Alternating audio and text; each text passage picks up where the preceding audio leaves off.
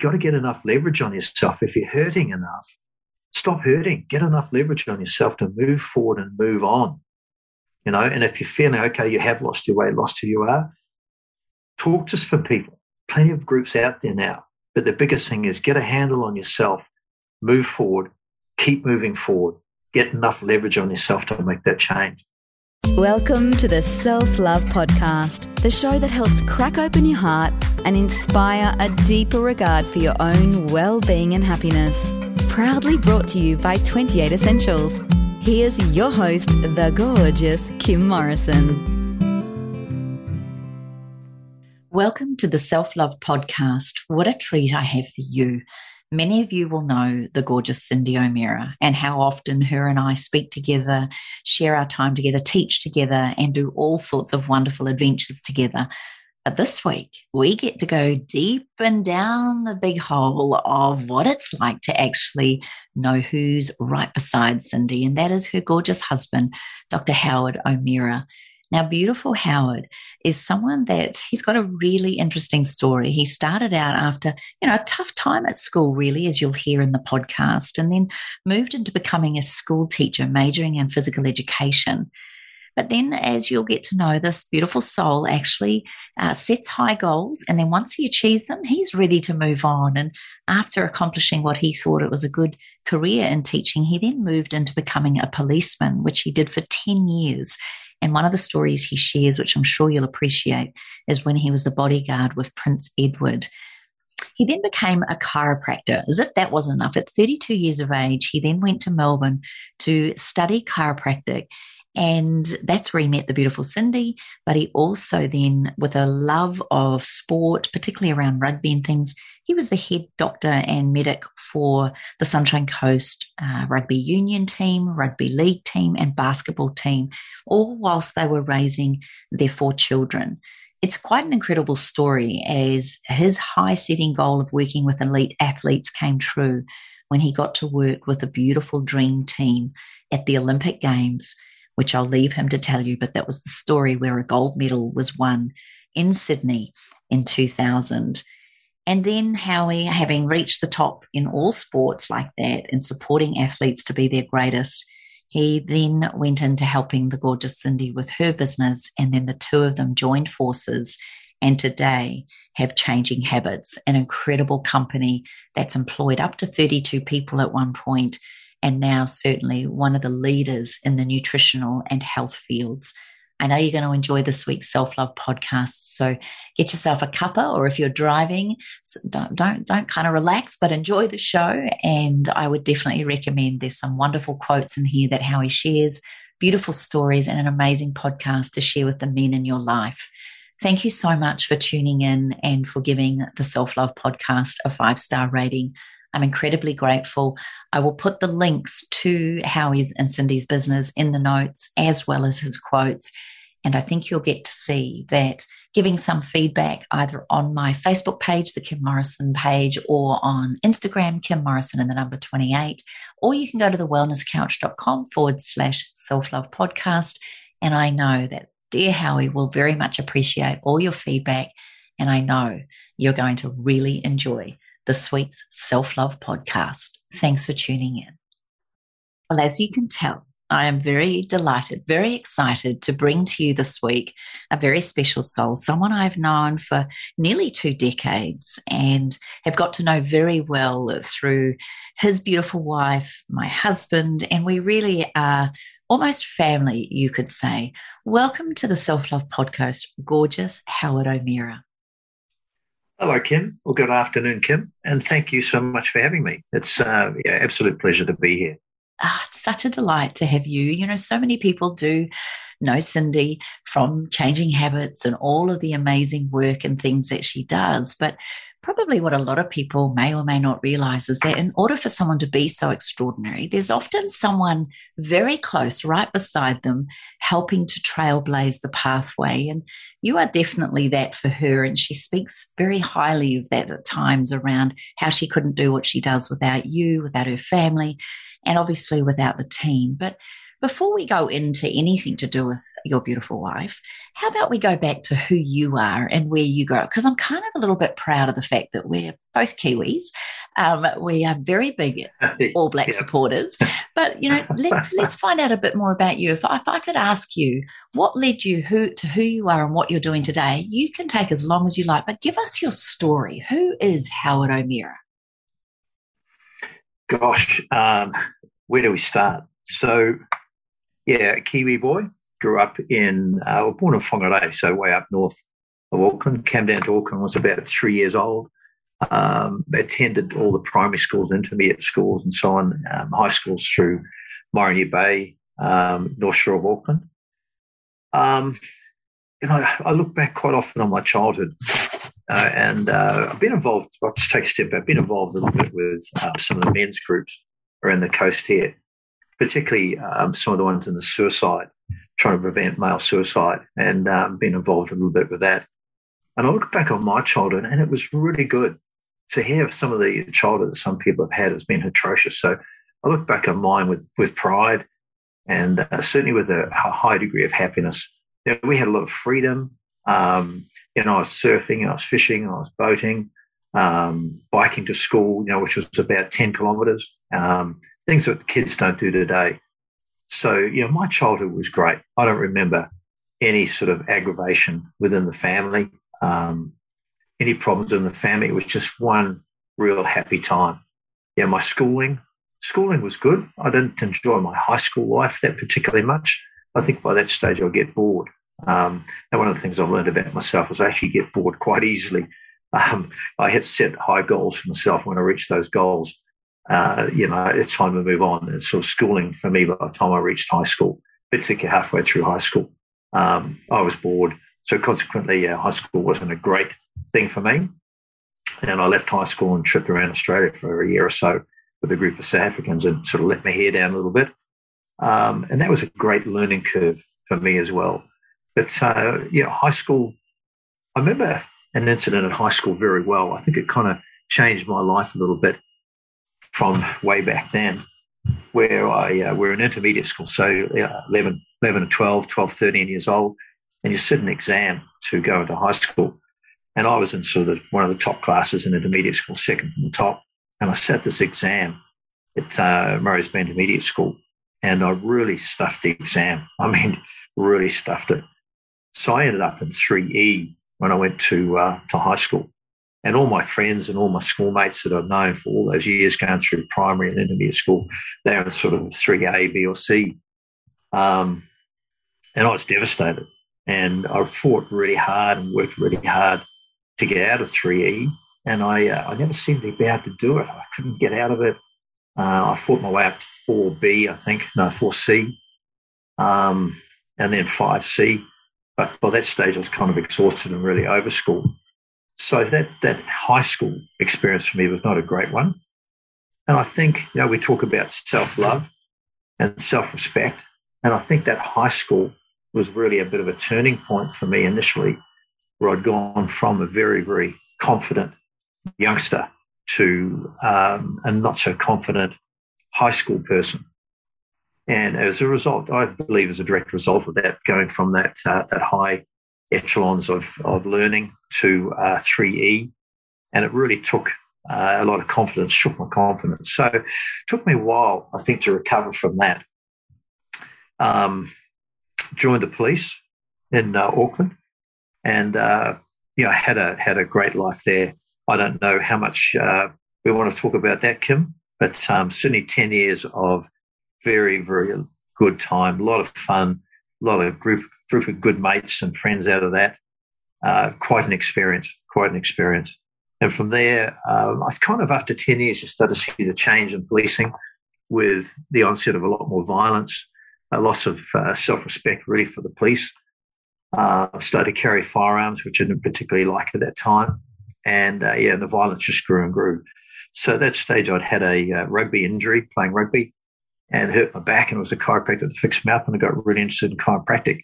So I basically tossed in everything I knew in New Zealand and uprooted everything myself, and came to Australia, applied for America and Australia, got accepted into Australia first into chiropractic school, and spent 5.5 years in Melbourne studying. So that was a massive change as well. So going from a pretty secure position within the police to leaving everything I'd ever known, basically, and uprooting and coming to Australia was really quite a challenge, but one that I enjoyed. It was 5.5 years, and often say now, if I look back on what I knew now, I probably wouldn't have gone through it. It was 5.5 years of very, very tough schooling.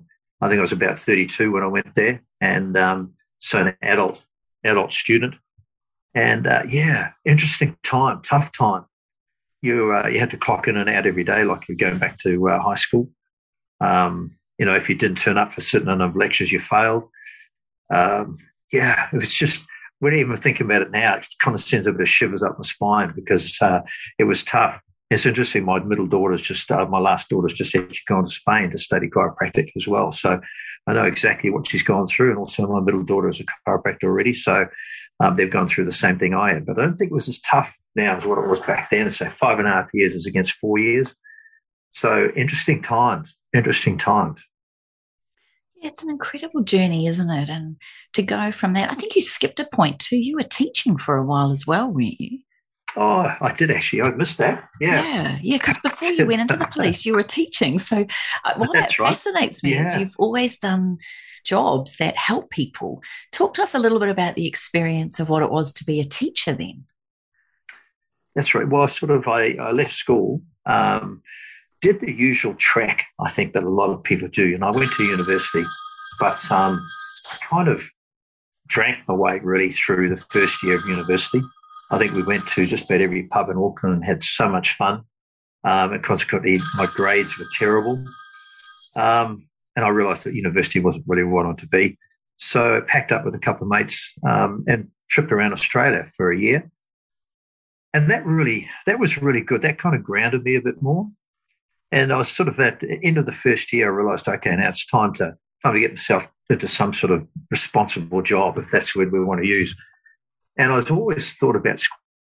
I applied to Palmerston North Teachers College back in New Zealand, got accepted there, and went back and studied there for 3 years, and came out with my teacher's degree. Went to Tauranga, to Mount Maunganui. And if anyone is listening knows Mount Maunganui, beautiful place, beautiful little town at that point. Lots of surf, boating and fishing and diving, so it suited me down to the ground. And taught there for a year, and then got sent to a little school called Taniatua, just outside of Whakatane. Wanganui, Whakatane. And loved that too. But then the same thing, I couldn't really see a great future in what I was doing. I loved it, and he's certainly contributing to society. But the pay was terrible. And again, it was that outside life I was craving for. And that's where sort of the police came in. I thought, well, again, I've got to get outside. I've got to get out and keep working with people. But it was also always, as you rightly pointed out, Kim, I've always been in a situation where it's been to help people, to try and help people through life, in whatever aspect of life or troubles that they may be in. I've always sort of wanted to be there. And policing certainly was that, and teaching was certainly that. And policing, as I said, I enjoyed it. It's fantastic, but it's certainly changed over the time that I was there. When I first started in little town, Takapuna, a little beachside resort, it was pretty quiet. We'd go to sleep on night shift. And towards the end of it, it was pretty hectic. Armed assaults or domestic violence was unheard of when I first started. And by the time I left, you're attending 2 or 3 a night sort of stuff. So it wasn't a particular thing that I could see a long-term future for myself and a family. I was still single at that point, but family-wise, I couldn't see it. All my good mates had left by that point as well. So, yeah, it was again time to move on. So what was the next thing I could do to help people? And help myself, and that was the chiropractic situation. When you think back to learning chiropractic at such, I say old age, 32, my goodness, but being an adult student, do you think having the wisdom and the experience of life behind you, let alone it being teaching and the police force, did that give you an even more broader perspective, do you think, of what it was to learn about the chiropractic world and all about the body? And did that have any influence on the way you learnt, do you think? I think it was harder for me to learn. Being in that adult mindset, I guess it was harder. But in terms of stability, older student helped me in that respect greatly. it was a whole new world for me. The chiropractic was a whole new world for me. Going from school teaching to police. I did have a degree in physical education, teacher's degree in physical education. So I knew something about the human body. I knew something about health. But was I practicing those belief systems or the knowledge that I had? No, I certainly wasn't. Not so much in the police, certainly, because night shift and long days and plenty of stress. Lots of alcohol, lots of partying, and certainly to go from that world back into a chiropractic world, which was solely geared to health, was very, very, very interesting and kind of mind-boggling. To learn about the human body. I mean, we did human dissection first 3 years, so dissected a human body from head to toe, and that was fascinating, absolutely fascinating. But not only in terms of like the physical things, in terms of chiropractic, there's a human dissection and all the textbooks that you had, but also the emotional and physical. Chiropractic really is an energy thing. If someone had talked to me when I first went to chiropractic and knocked on the door of the university when I first arrived and said, well, it's all about energy, I would go, well, what sort of a nutcase place am I arriving to? It was completely unheard of, new world, completely new world for me. So, to learn about energy transfers and the body in general, it's just, even now I'm struggling for words because it was mind-blowing, absolutely mind-blowing. Whole new belief system. And I think it was my age that kept me in there. A lot of people did fall by the wayside as we went through, but it was my age. But also, too, I got over there, I left home, and there was no way I was going back. There was no way I was giving up. You felt like it sometimes because the study was so hard and so long.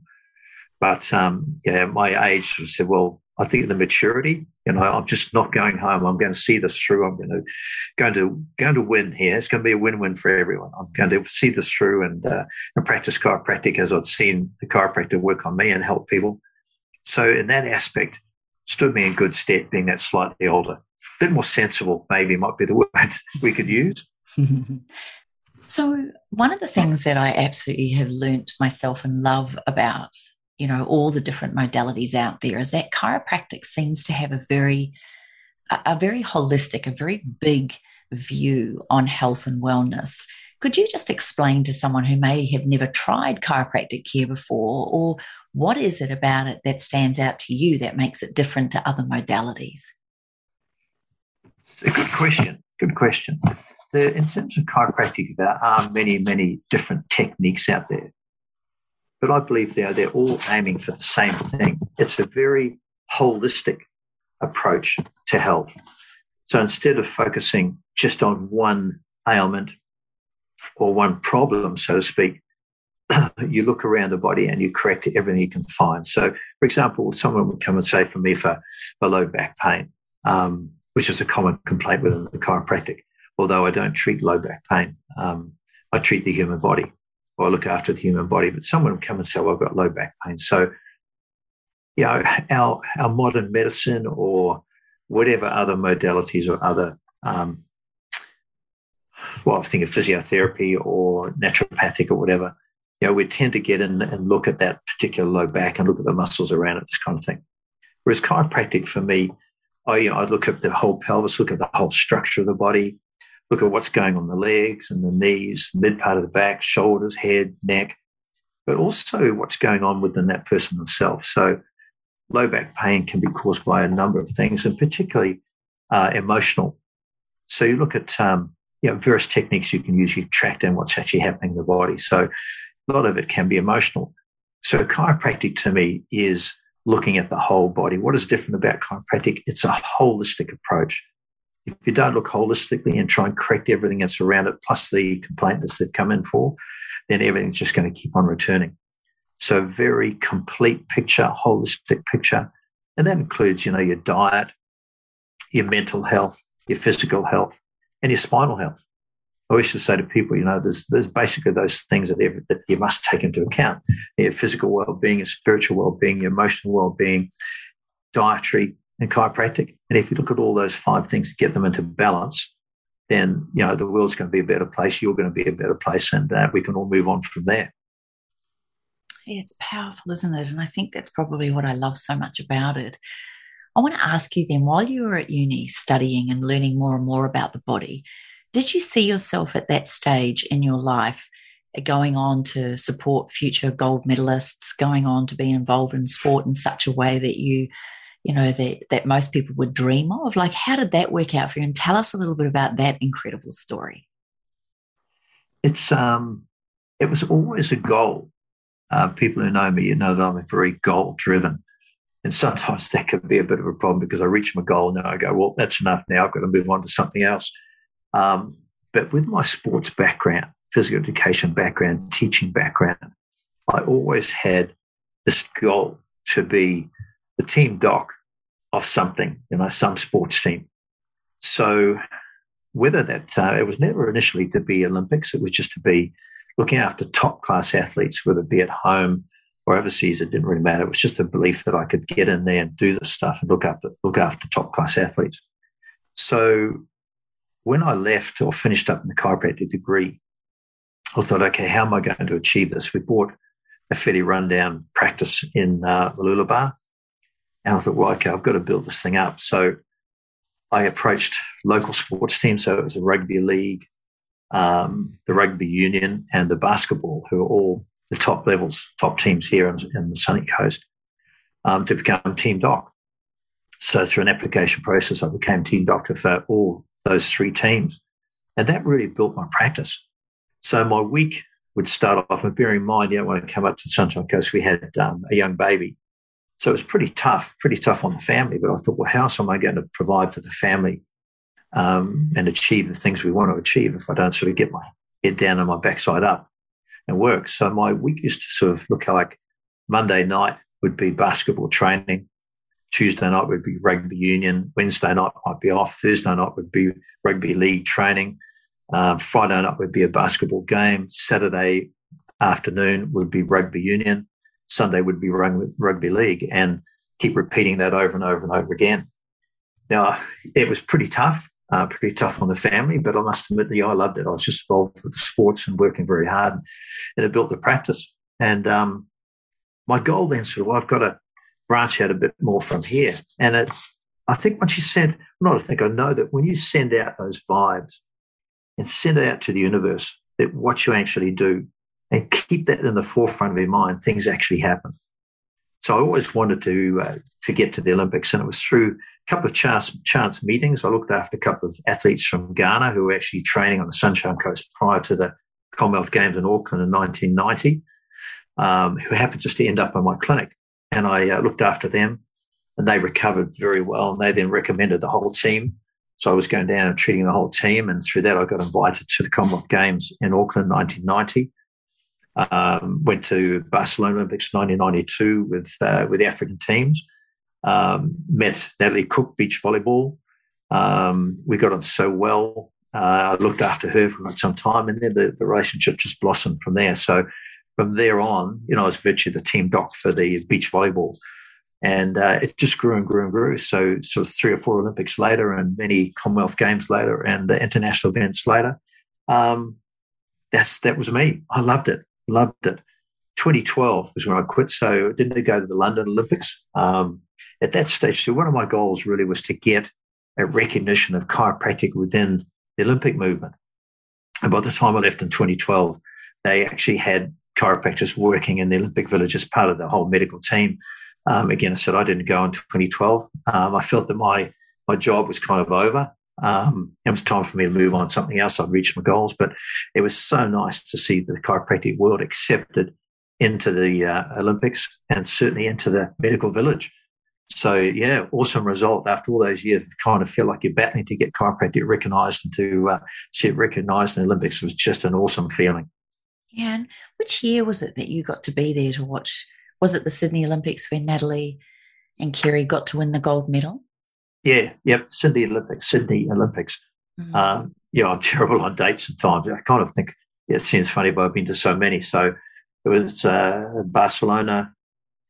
Was that the next one after that, Sydney? Because I went to Athens as well. honestly, Kim, I can't remember, but certainly I was there. Yeah, I was in the grandstand, along with Natalie's parents and so on. When we, and I say we because it was certainly a team effort, that grabbed the gold. Awesome moment. It so was. I remember watching it, and it was just incredible to watch these two women take it to the top. So what an amazing opportunity for you to be part of that, and what an amazing blessing for them to have you as a part of that. I'm sure it all came together for all of you. But I'm curious then, from your perspective, you are goal-driven, you are very purpose-driven, and you love to set high goals, achieve them, and then move to the next thing. Have you ever failed, if that's the right word, not got a goal? And if so, how have you handled those low points when things haven't gone according to plan? Yeah, look, another good question. The answer to that would be no. I have never missed out on my goals,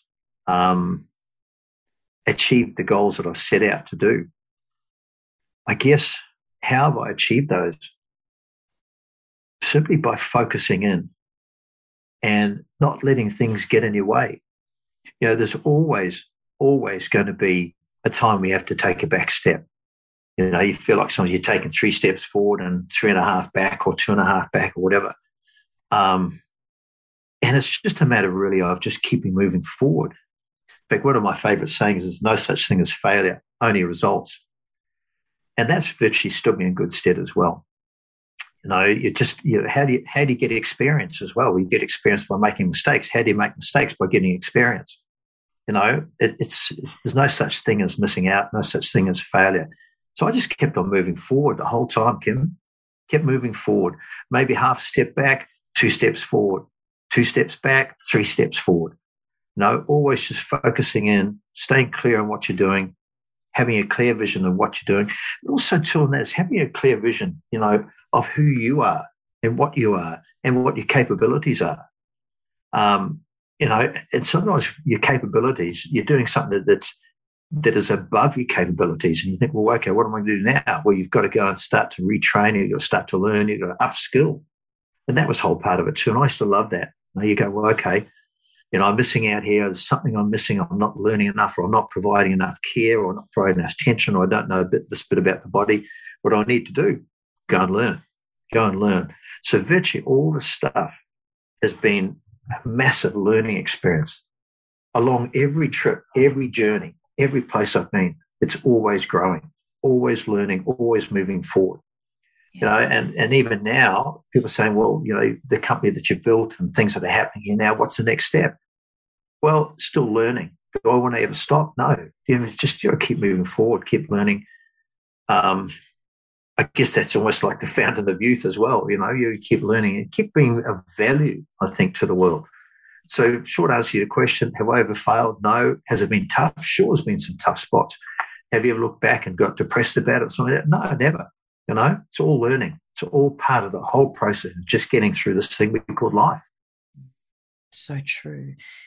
Do you mind if I go back a little bit? Because you were a very young man when you lost your father very young. How does a young man who's just finding his own way, and you've mentioned how tough it was for you getting through school and then got into teaching, and then you lost your dad, how did you deal with that, and what did you learn for yourself, and did it make you a bigger, better person? Yeah. Gosh, just got a bit emotional then. Yeah, sorry. Just know that was one of those big turning points for you, and it's just, there's so many people out there you're talking about mental health and wellness and things like that, and there's a lot of people losing people young, and I know that wasn't your dad's scenario, but I'm very conscious of how young men get through these times and what they do to find themselves as they navigate it. Yeah, I really never realised how much my dad meant to me till some years later. When he died, you just carry on. Just carry on carrying on. And I remember I was in the police. In fact, I was almost 20, still at school, still at Jesus College. And when he died. And it was many years later, I was sitting on the beach on the Sunshine Coast. So I'd finished my chiropractic degree and gone through the police and everything. And I was reading a book by Steve Bitter called Manhood. And sorry, come here at the moment. So it said, Steve Bitter said, you've got to forgive your father. And I'd never forgiven him for dying. And that was a real turning point, that point for me, to forgive him. Because even at the stage, we were building a boat together, and I sort of, my two older brothers weren't really into the sports that I was. My father was right into sports. He was a very good rugby player in his day. So we were doing a lot of stuff. We're planning a lot of stuff together. And he died, and you just as a young kid, you just carry on. I didn't realize how much it affected me till I read Steve Bitter's book. And when I forgave him for dying, like another whole world sort of opened up as well, a more of an emotional world. I think prior to that, I probably wasn't in touch with my emotions of what I could have been. But that certainly was a turning point in learning a bit more about myself as to who I was, where I'd come from, and the respect and the time that I'd had from my father. It's a tough time, all right. And how did that impact your brothers and your mum? And did you come closer together as well as finding that or carrying on, or was it just the same for everyone? Carrying on. I think, I grew up in that period of time that, to be a man, you didn't cry, you didn't show any emotion, you just sort of, shrugged it off and kept moving. And I that's what happened. I'd lost my oldest brother quite a few years before that. He had a brain tumor, and unfortunately lost him when I was about 19. So it was my older brother, myself and a younger sister. Did it pull us together at that time? No, I don't believe so. I think it pulled us together later. That same episode that I had sitting on the beach on the Sunshine Coast, I believe my brothers and my brother and my sister had the same sort of situation as we grew older, realised that, hey, there's only us here. As a family and as brothers and sister, that we had to pull a bit more closer together. So it helped in later life. But in the stage when my dad died, no, you just picked yourself up and kept going. And I just remember, some of these things, come on, let's get going. Come on, let's not cry over spilt milk. Come on, pick yourself up. Yeah, men don't cry. Shrug it off. Come on, let's go. And it took me quite a while, I think, to be able to learn that it was okay to show your emotions. It was okay to be hurt. It was okay to have tears in your eyes, and it was okay to love unconditionally. So when Dad died, we just all kept on going, which was really quite sad when you look back on it. My mother came from, her parents were in India way back. So she came from a pretty sort of strict household. My dad's household, his father died when he was very young. My dad was the oldest of three siblings, so he virtually looked after the family. He went to work very early in his life and supported his family and supported our family. So that's where that kind of, pick yourself up, keep going, don't worry about it, move on. That kind of stuff happened there. So a wake-up call many years later for all of us, for my brother and my sister. We woke up a few years after. It's tough, isn't it? It's the highs and lows of life and how it throws us at times. Yeah. Not sure we're ever qualified to deal with any of the shocks and the traumas of life like that. How does it compare, in your humble opinion, difference between men and women? Is it because men were brought up to be that stiff upper lip, keep calm, carry on kind of thing? Do you think it's different for men and women? And has it changed, do you think, now that you're watching your own son become a father and all of those things? How's it different from your time? Oh, look, it's, for me now, it's massively different. Again, back then it was, be a man. And the other thing is to hear at school too, is, you just love yourself. You just love yourself, very sarcastic comment, be a man, pick yourself up, let's keep going. To today, where, you see it on the football in the NRL, there's lots of hugs going around, and men are actually shedding tears, lots of tears these days. I think the gap between male and female is a lot closer now, a lot closer. And it's great to see, great to see. I'd hate to see that gap that we used to have as I was growing up, and I think it was my dad's generation, to continue as such a wider gap as what it was. I always make sure that I give my kids a hug these days as much as I can, tell them I love them, all that kind of stuff. I know my parents loved me and loved my brother and my sister greatly, immensely, but it was never really sort of said or shown that much in that generation. So massive change in generation, massive change in me from what I was. And I'm hope and belief that I've passed that on to my kids now, where they can hug someone unreservedly, cry unreservedly, show their emotion unreservedly, not be afraid of it, not be ashamed of it, and get it out there and just talk to people, talk to us, talk to whoever needs it, that kind of thing. So the gap is a lot closer, I believe, Kimmy, a lot closer. In the emotional stage, I think the gap is widening in terms of occupational. I think that's creating a lot of problems these days, but that's a whole different topic. Sure is. And I think I'm very, very grateful that we have you in our life, and very grateful that we've had some wonderful, deep and meaningfuls over many years. I want to... Haven't we? We've had quite a few. Yes, I love it.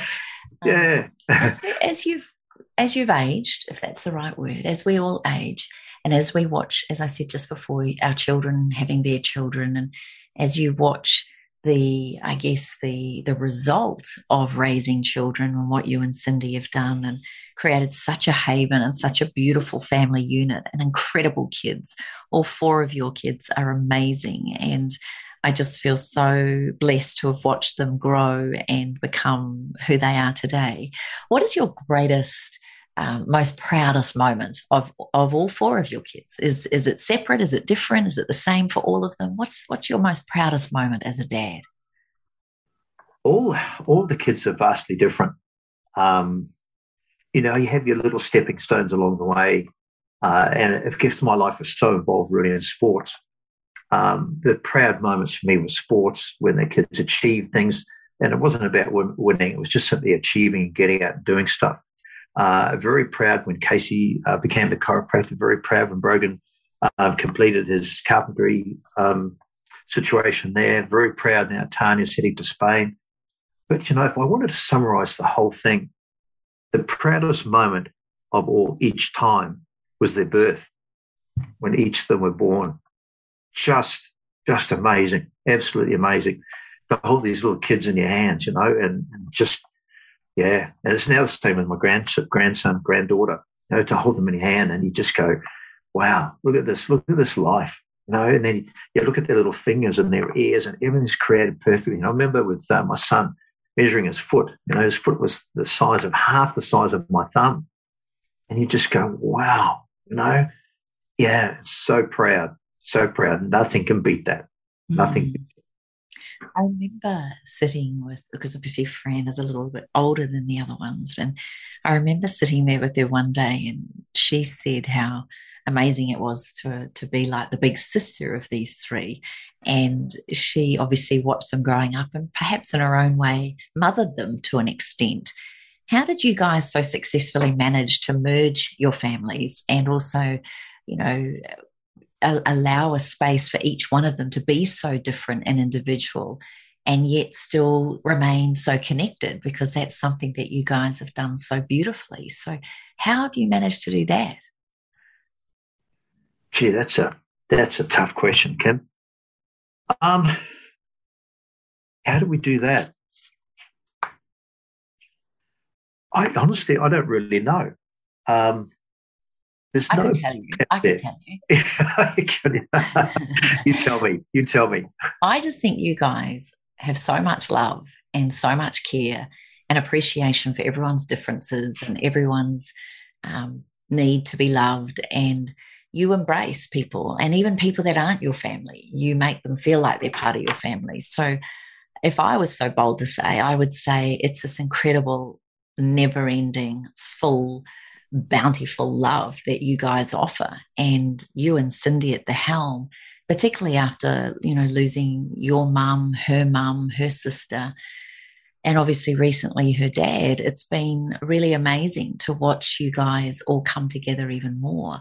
And so I don't know if you agree with me, but maybe it's so hard to see the wood for the trees, but the love is immeasurable for you guys. Probably something I haven't really thought about in terms of it's just something that you just get out and do. It kind of comes naturally. As I said, there's no books out there that you can learn from that teaches you really about parenting. So it all comes from instinct. And the fact that you said it all comes from love. Yeah, awesome. Awesome. I wouldn't have recognized that. It's just something you do. I said instinct. I would still go by that as instinct. You know, sometimes as a parent, you're flying by the seat of your pants, but if you trust your instinct and you be good, just be good. Be a good person. It'll flow through to your kids. Definitely. I don't remember ever raising a hand to my kids, Sure, we had some tough times. They do things that you don't agree with. Some of them were pretty, I wouldn't say devastating. They were tough, but you just... they were naughty. They were very naughty. And if they listen to this, then I can say as their adopted auntie, they were very challenging. Well, we had ones that would leave home fairly early, and that was a bit daunting and a bit challenging. They've all had the challenges along the way. But, as I look back on all of now, we've very fortunate. We've got some great kids. We've had no problems. We've got no drugs or alcohol problems, and they're moving along very satisfactorily forward in their lives. So it's good. I wouldn't have a definite answer for you on that one, Kim, honestly. I think probably you looking from the outside knows more about it than I do from being on the inside. Well, that's what I mean. You can't see the wood for the trees sometimes when it's so natural and it's such a part of you. But Cindy and I were laughing the other day. We were talking about our love of caravans, and I was saying to her how much I'd love one. And then I cracked up and said, there is no way I would travel around this country, any country for that matter, with my darling husband. God bless him. But if anything broke or... Hello, Danny. Oh, gosh, I tell you what, I would freak. But Cindy was saying she has always felt safe with you. And that's something that you're extraordinary with. You are amazing in a crisis. You're amazing at making things happen. How did you two work out that you were going to travel around Australia in a bus for 2 years? Can you tell us a little bit about what that was like as the father of that, and how you guys managed to pull that off and still maintain such an incredible love and energy, and particularly of life and learning? How did that work out for you guys? Well, if you talked about the safety aspect of it, I think that goes back to my policing days. And even today, my kids say, Dad, stop being a policeman. There's always, once you're a copper, you're always a copper. There's always something in the background of your mind, the little things that you recognize or you see or you take note of that stir little images. So in terms of safety, I was always so much aware of safety and protection of my family. And that, again, so it comes back to policing. You'll be aware, some of the jobs that I did, I was working with the Royal Family, so it was bodyguard work. That training in terms of self-defense or better protect my family stood me in very good stead. So I always kind of felt safe for my family and safe for myself. There was not one instance traveling around Australia where I felt unsafe through things that we'd planned or not planned. Perhaps there's one incident in Karijini National Park in the gorge there where we got stranded a little bit. Nightfall was coming down and things got a bit hectic there. But always knew that we'd get out, or always knew that we'd be safe. And I never ever did anything, and some people might find this boring, but with your family's safety at stake, I never really did anything that put my family at risk. So if we'd park up for the night, I'd make sure that we're parking in a safe place. You wouldn't go and park the bus in a pub area or in the car park of a pub or something. So if you're parking outside of town, you make sure you parked a fair way out, or you knew what the town was all about. You knew what was happening in the town. So it was pre-planning, and that again is policing as well. Forethought of where you're going to be, what you're going to do, and then if something did happen, what you're going to do about it. So I had various things strategically stacked in the bus too, halfway down, such as a hammer and a what we call a tomfa, which is a martial arts weapon, packed strategically in the bus where I could get to it easy. So I felt perfectly safe, and I think the fact that I felt safe, that flowed onto the family as well. And then when you think about the 2 years, were you always going? Did you plan to be on the road for 2 years, or was it just that it was so amazing that you guys kept going? I mean, you circumnavigated the whole of Australia, didn't you? Yeah, circumnavigated and right through the middle, right the way around. Yeah, it was awesome time, absolutely awesome time. I look back on that with such fond memories, because I was working so hard to build the practice and all this kind of thing as guys do. You work so hard and provide for the family. But we started to get a little bit disjointed in terms of the family and my commitments to sports and this kind of thing. And I'd read a book years ago called The Drifters. I can still see the book. I can't remember the name of the author, a very famous author, but it will come to me soon, but The Drifters. And it was all about this young couple who had traveled through Europe in a Combi van. And I'd always wanted to do it. So actually during my policing days, I took time off, and I took about 9 months off, and I actually did the same thing as they'd read about the book. We got a Combi van and tripped all through Europe. So I always had that camping, that traveling bug in me. So when it came time, I was feeling a bit disjointed, working too hard, certainly got burnt out, absolutely got burnt out in the practice. And just started to think about the book, The Drifters, and the fact that, we'd gone around Europe in a Combi. Why not go around Australia? And okay, if we do, how are we going to do it? Well, I wanted to go in. Certainly wasn't luxury. The bus wasn't luxury. It was an old, but in 1972 British Leyland that I did out. But I wanted to do it in a nice way that the kids would remember, that everyone would remember, would have great memories of it. How was I going to do that? So I just started looking for a bus. It took me a while to convince Cindy. She'll say no, but I remember talking to her about it a few years before we actually did it. She was horrified.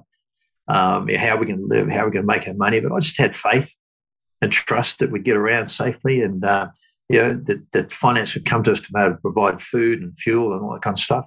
And so I just went for it. A bit like everything I go, just get out and go. Set your goal, have this idea, and go for it. And best time, Kim, best time. Brought our family close together. We homeschooled our kids, brought some, it was a Christian program, not that I'm from a Christian family, but it was a Christian program that basically got our family back to the 3 hours, reading, writing, arithmetic, and the education that they had of tripping around themselves. We'd pull up in a spot that Matthew Flinders had actually been to. We'd learn all about the history of the explorers. And socialization, you pull up in the campsite, so the kids would be out there talking to people of all ages, all walks of life. Something I'd recommend to everyone. We get so tied up now, seem to be, in making a living. Just pack your family up, take themselves away, even if it's for a couple of months. You don't have to go for 2 years, but just pack your family up, get away, take a break with all of you together. When you can find space like that, you have to get on. And I loved it. Even now I'm talking now, I've got a big smile on my face. It's just, tingles down the spine. It was just a fantastic time, awesome time. I'd do it all again. Yeah. Someone said to me, what would you do back in your life? I said, I'd have kids all again because I loved it. And I'd go around Australia with them again. So hopefully we'll do that with our grandkids. I was going to say, they might be asking you to take their children away for a couple of years. I'm really kidding. Well, the lack of sleep going on at the moment, I'm sure. It is, isn't it? So that sense of going around in a bus, that confinement and everything you're saying, in this day and age, and I'd be really interested to hear your thoughts of the way the world is right now. I mean, if ever there was a time to do something differently, it would be now. Is that something you'd recommend? It's it's a tough world now at the moment, isn't it? Strange world. Probably not tough world. It's only as tough as you want to make it be. It's a strange world. We've we have this conversation all the time with swimming mates and this kind of stuff. I refuse to get tied up in it. If you get tied too much up in what's going on in the world, you wouldn't do anything. The world's such a bad place, and this is happening, that's happening, and the world's going to collapse, and the property market's going to collapse, and all this kind of stuff, and you'd be too scared. You'd be sitting inside your shell, shivering and not doing anything. So I take note of what's going on, but I refuse to get tied up in it. And if I had any sort of words of wisdom, I'd say to the same people, okay, be aware of it, A lot of it you can't control, but you can control yourself and you control the environment around you. You can certainly contribute to your family. So pack up and go. Queensland's open. I think, before too long, we're going to find other places open. But it should not be a contributing factor. Set your goals, have the mindset, figure out what you want to do, and damn well find a way to do it. Okay. If you've got some restrictions, well, so what? You're going to find another way. You're still going to enjoy yourself. Somewhere along the line, you're going to find a way around it. And that's kind of my belief system. Just get up and go. Don't be restricted by it. Take note, but that's just keep living your life as you want to live it. On your terms, right? Yeah. Oh, exactly. No one else's terms. You can say, well, we've got the vaccinations coming in, your passports coming in and so on. Okay, I understand that. And someone is dictating to me what I can and can't do to a certain extent. But I can still travel here within beautiful Queensland. I can still do stuff. I can still go to the beach every day. I can still swim. And if I think of those people in Victoria, New South Wales, confined to the house, I understand it's tough. I really do. Have I experienced it? No, I haven't. But I'm sure that, you set your mindset right. It's not going to be forever. Move through it. Move on. Yeah, really good advice. And I'm sure for each of them, they're doing an incredible job, really, given how tough it must be. And I sometimes think I had someone saw me. I put a post of a beautiful sunny beach and I was sitting on it not long ago and she went, oh, chance would be a fine thing, and I sometimes forget just how blessed we are in this part of the world, particularly. You skipped over something very, very quickly just a while back, and I'm going to bring you back to it. You're the bodyguard for the royal family. Can you tell us what that was like and how did you protect them? Oh, yeah. Yeah. That was, look, I loved that part too. That was an incredible part of my life. So I look back to it with great fondness. And actually, it was not so only about 4 years ago, I caught up with Prince Edward in England as well. So we still stay in contact, not as much as what we used to. But my school teaching background, my physical education background stood me in good stead. So Prince Edward, every member of the royal family, so Prince Charles went to the school down in Victoria, Prince Andrew went to Canada, Prince Edward came to New Zealand as a tutor. So they go to schools and work within the schools and just help out in the schools as part of their own education. And due to my own teaching background and my physical education background, I was very fit and healthy in those days, and still am to a degree. My duty sergeant had put my name forward. I ended up down in the what they call transit training camp with 50 other coppers, of which we went through sort of a whole selection process. I got down to the last 5, and then from 5 I got down to the last 3, and out of the last 3, myself and another guy got chosen. So that in itself was an honour to be doing that. And then, of course, a large amount of training, hectic training, mainly a self-defence situation, but also to, tracking in terms of, following people, knowing what to look for, particularly in crowds, because you're standing beside the person standing beside Prince Edward in a crowd. You've got to keep your eyes open and keep your wits about you. So a lot of training in that aspect. But, thinking back on it too, if someone wanted to actually get to them, they could have done, no matter what you could have done. They could have taken them out, not easily, but certainly there was always that threat there. So was it a relaxing job? No, not at all. Was it a fun job? Oh, awesome. Was it interesting? Tremendously so. And I had the great honour of escorting them back to England. And once I got back to England, we lived actually in Windsor Castle. And that was an interesting part too, actually. We went to Buckingham Palace first and sort of stayed there a little bit.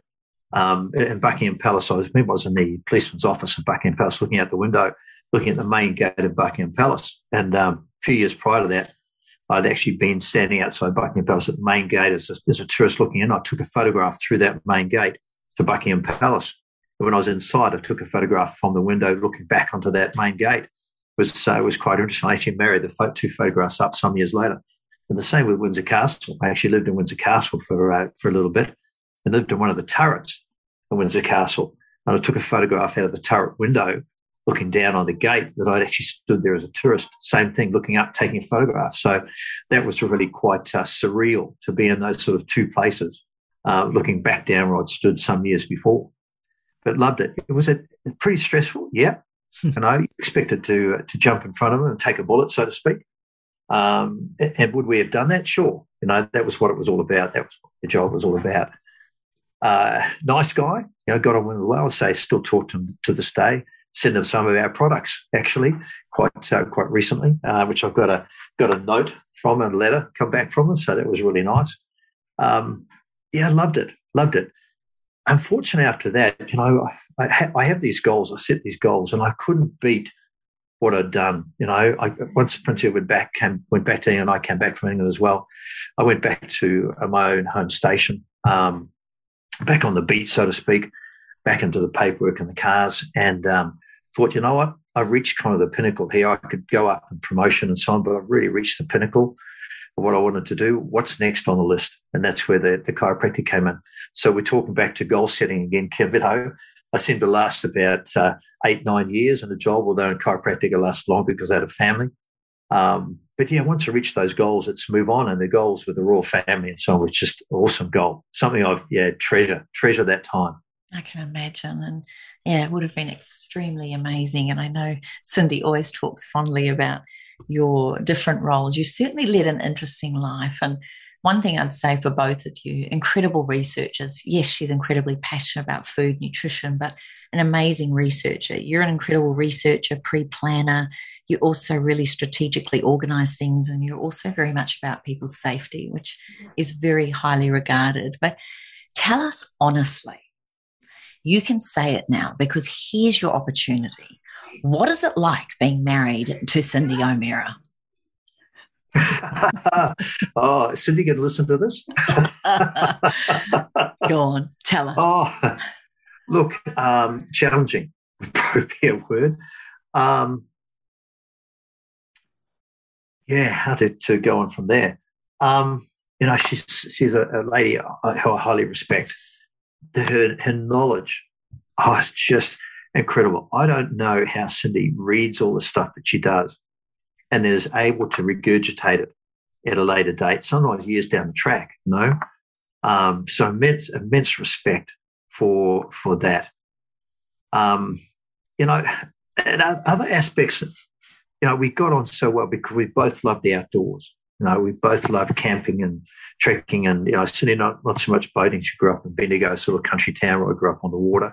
So that was a bit of a challenge for Cindy to get in the water and swim and surf and that kind of stuff.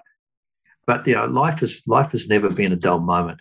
We're always doing something or planning or trekking or tripping or overseas or with our kids or something like that. So it's never dull.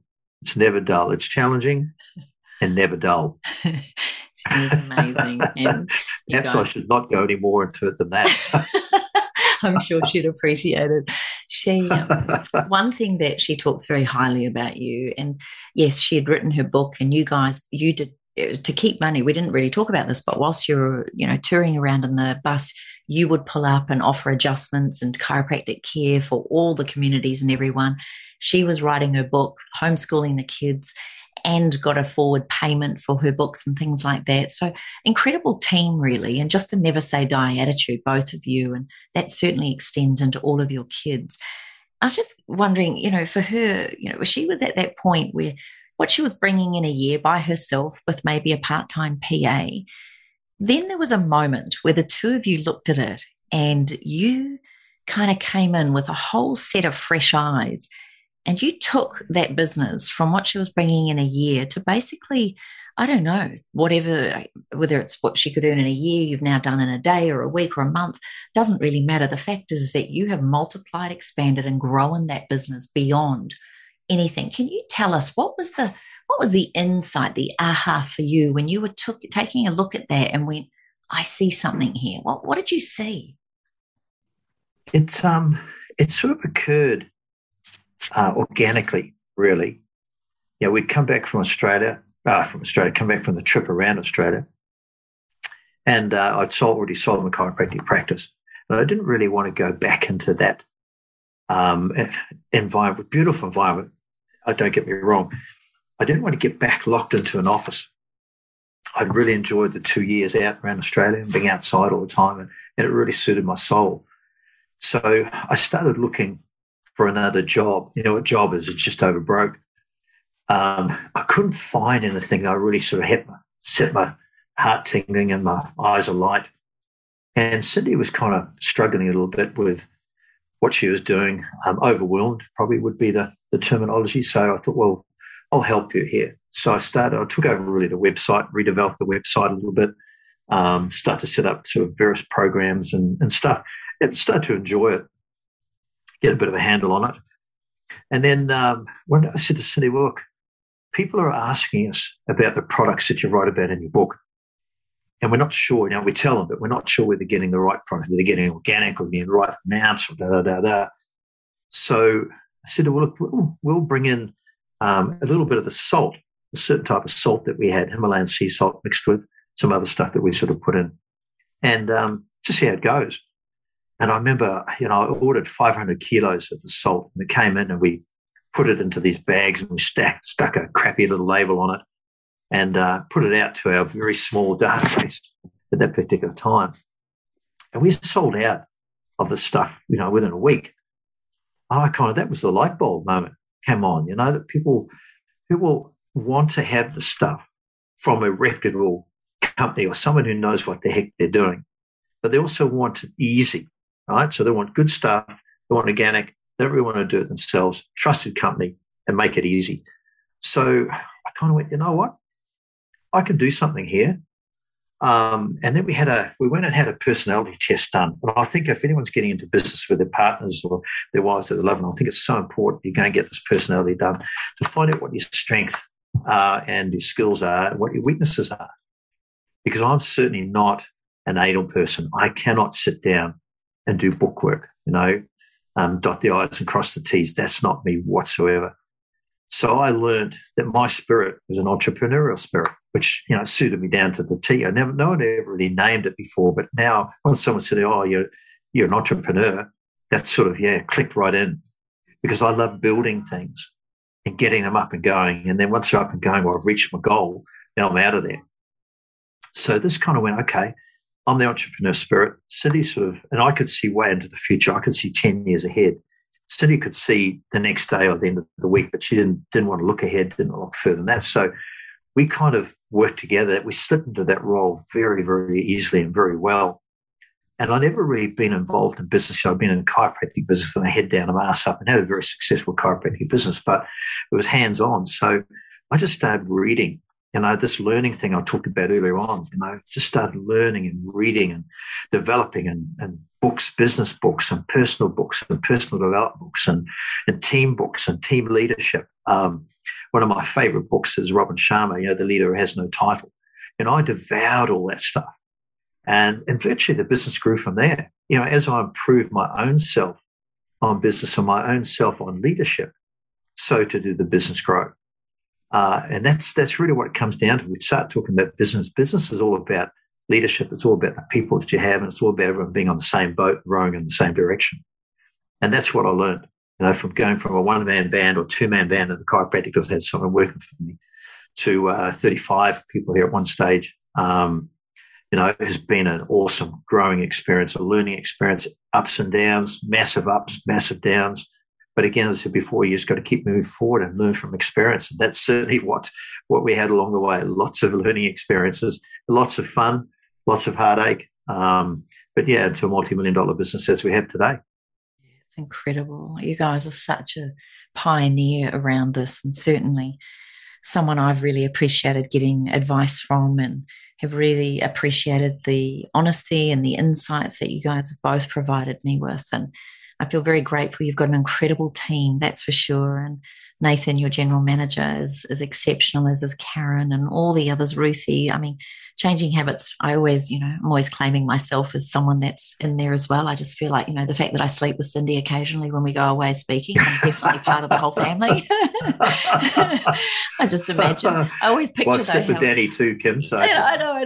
And I always picture, like, if I'm lying there next to her and I just touch her with my finger or something, I'll just get that osmosis, that effect that everything she knows will just somehow embed itself into me. Hasn't quite worked yet. But, this is definitely the Self-Love Podcast, and you have certainly been open and vulnerable and very honest, and I'm very, very grateful. And I know the person listening to this is also just really interested. What would your definition of self-love be? Definition of self-love. The belief that you hold that you're a valuable and worthy person would be my definition of self-love. Yeah, and you can attach other things off that there. You contribute to the world in a positive way. You contribute to your family in a positive way. And you contribute to yourself as well in a positive way. No, you don't talk yourself down. You hold yourself in high esteem. What about those of us that occasionally do talk ourselves down? What about those of us that sometimes do feel on shaky ground or wobbling about what the world's saying or thinking, or we have a bit of self-doubt or fear creeps in, or that horrible sabotaging thoughts of not good enough, not knowing enough, not pretty enough, not tall enough, not strong enough, whatever it is. Many of us have those thoughts. What's your advice on how to hold ourselves strong? Well, that comes down to actually an Anthony Robbins quote that I live by as well.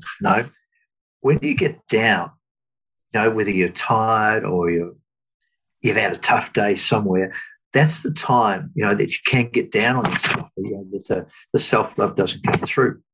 And Anthony Robbins says, if you're not in a powerful state, don't make any decisions.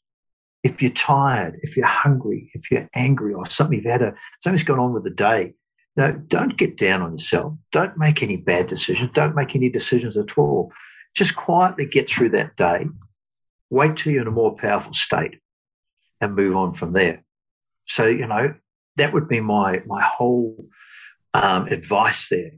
Don't get down on yourself. Have a look at what's happening around you. Have you had a bad day? Is it tough? Are you tired? Are you hungry? Kids got on top of you. If the answer is yes to any of those questions, then don't make any decisions. Stop getting down on yourself. Get a good night's sleep. Eat well. Plenty of water. Go out and exercise. Tomorrow's another day. Yeah, beautiful. And what about, though, for the couples? Most women are listening to this, but I dare say with a podcast like this, they're going to ask their partners to tune in on this. And you said at the beginning that you've been in a lot of groups and different things. Community is really important to you, and being a part of men being able to speak openly and vulnerably and with care and love, and even, as you say, crying. If a man in particular, because I hate to say it, I heard on the statistics the other day at a business conference that 4 out of 5 suicides here on the Sunshine Coast alone are men. What is your thoughts around that? I touched briefly a while ago on occupation, and I think, probably dare I say, I know that men have lost their way. We are certainly more emotional, and we're certainly more connected to our emotions and connected to the environment, things around us. But I think also too, they've lost their way. Now, whose fault is that? I don't know. How's it happened? I don't really know. What's created it? I don't really know. We see, I think there's a stronger role of ladies and women, within the family these days. There's a sharing of roles more. You see far more ladies now up in the higher echelons of companies. And please don't take me wrong. I was listening to it. I'm not criticising this at all. I think it's great. But for some blokes, a lot of blokes, they've lost their way. They don't actually know who the heck they are anymore. And that's, if you're not in a powerful state, don't get down on yourself, Take responsibility for what happens to yourself, and for goodness sake, move on. Anthony Robbins, again, obviously I was talking about a lot. He's a big mentor of mine. I had the great privilege of working very closely with him. In fact, being his bodyguard for a while. A great mentor. So basically got to get enough leverage on yourself. If you're hurting enough, stop hurting. Get enough leverage on yourself to move forward and move on. And if you're feeling, okay, you have lost your way, lost who you are, talk to some people. Plenty of groups out there now. But the biggest thing is get a handle on yourself, move forward, keep moving forward, Get enough leverage on yourself to make that change. Again, how quickly can you change? You can change in a blink of an eyelid, okay? And that's by changing your attitude. Obviously, you can't change something physical in a blink of an eyelid, but you can change your attitude. You can go, right, I'm moving forward. I'm out of this. I'm not doing this anymore. Bang, done.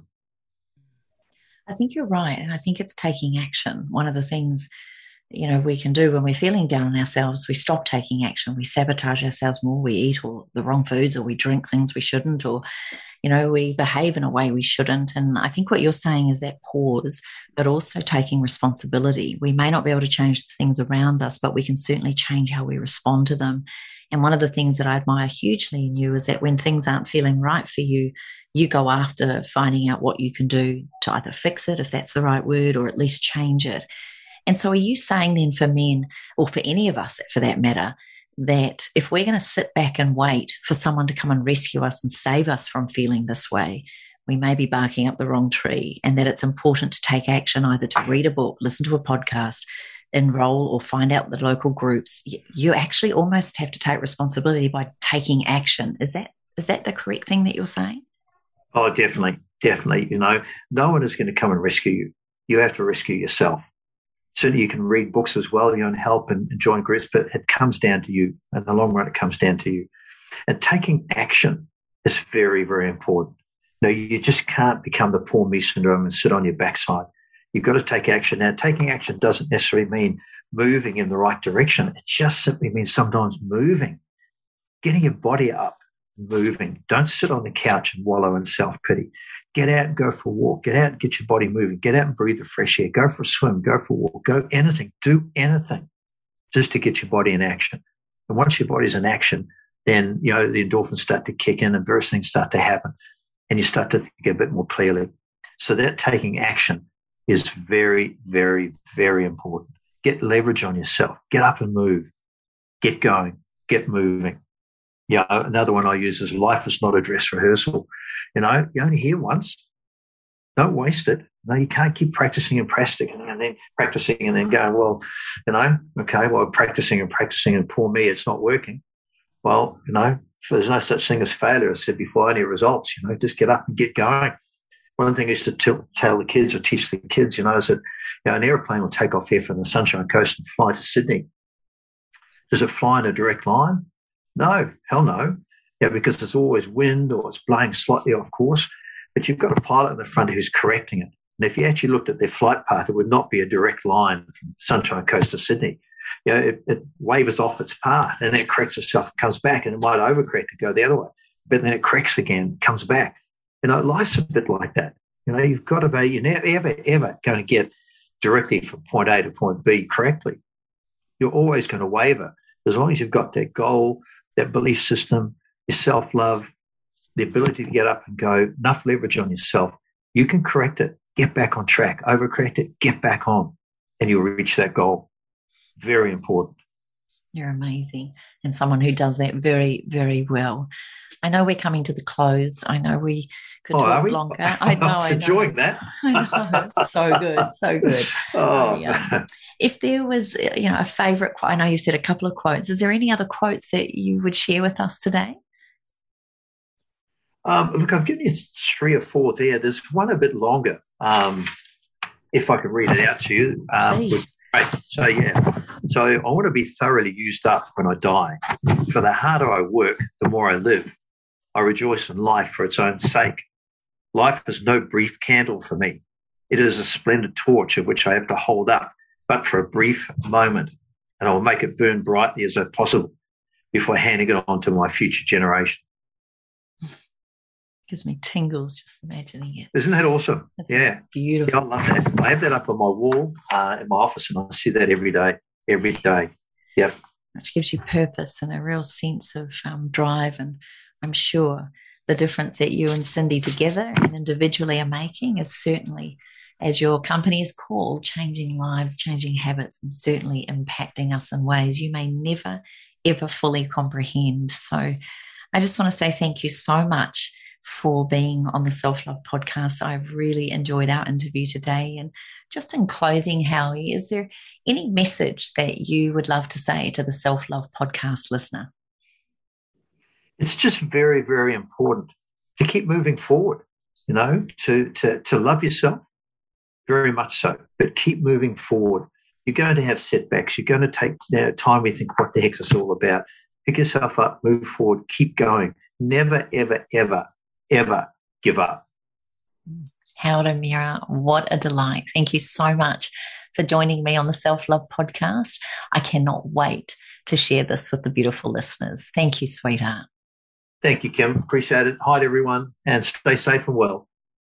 Thanks for listening to the Self-Love Podcast. Be sure to write a review and share the love with your friends and family. And head over and visit Kim and her team at 28.com. That's the word 20 and the number 8.com. Take good care.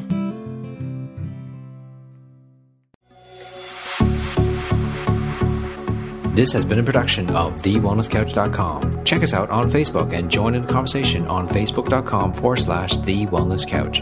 Subscribe to each show on iTunes and check us out on Twitter. The Wellness Couch, streaming wellness into your lives.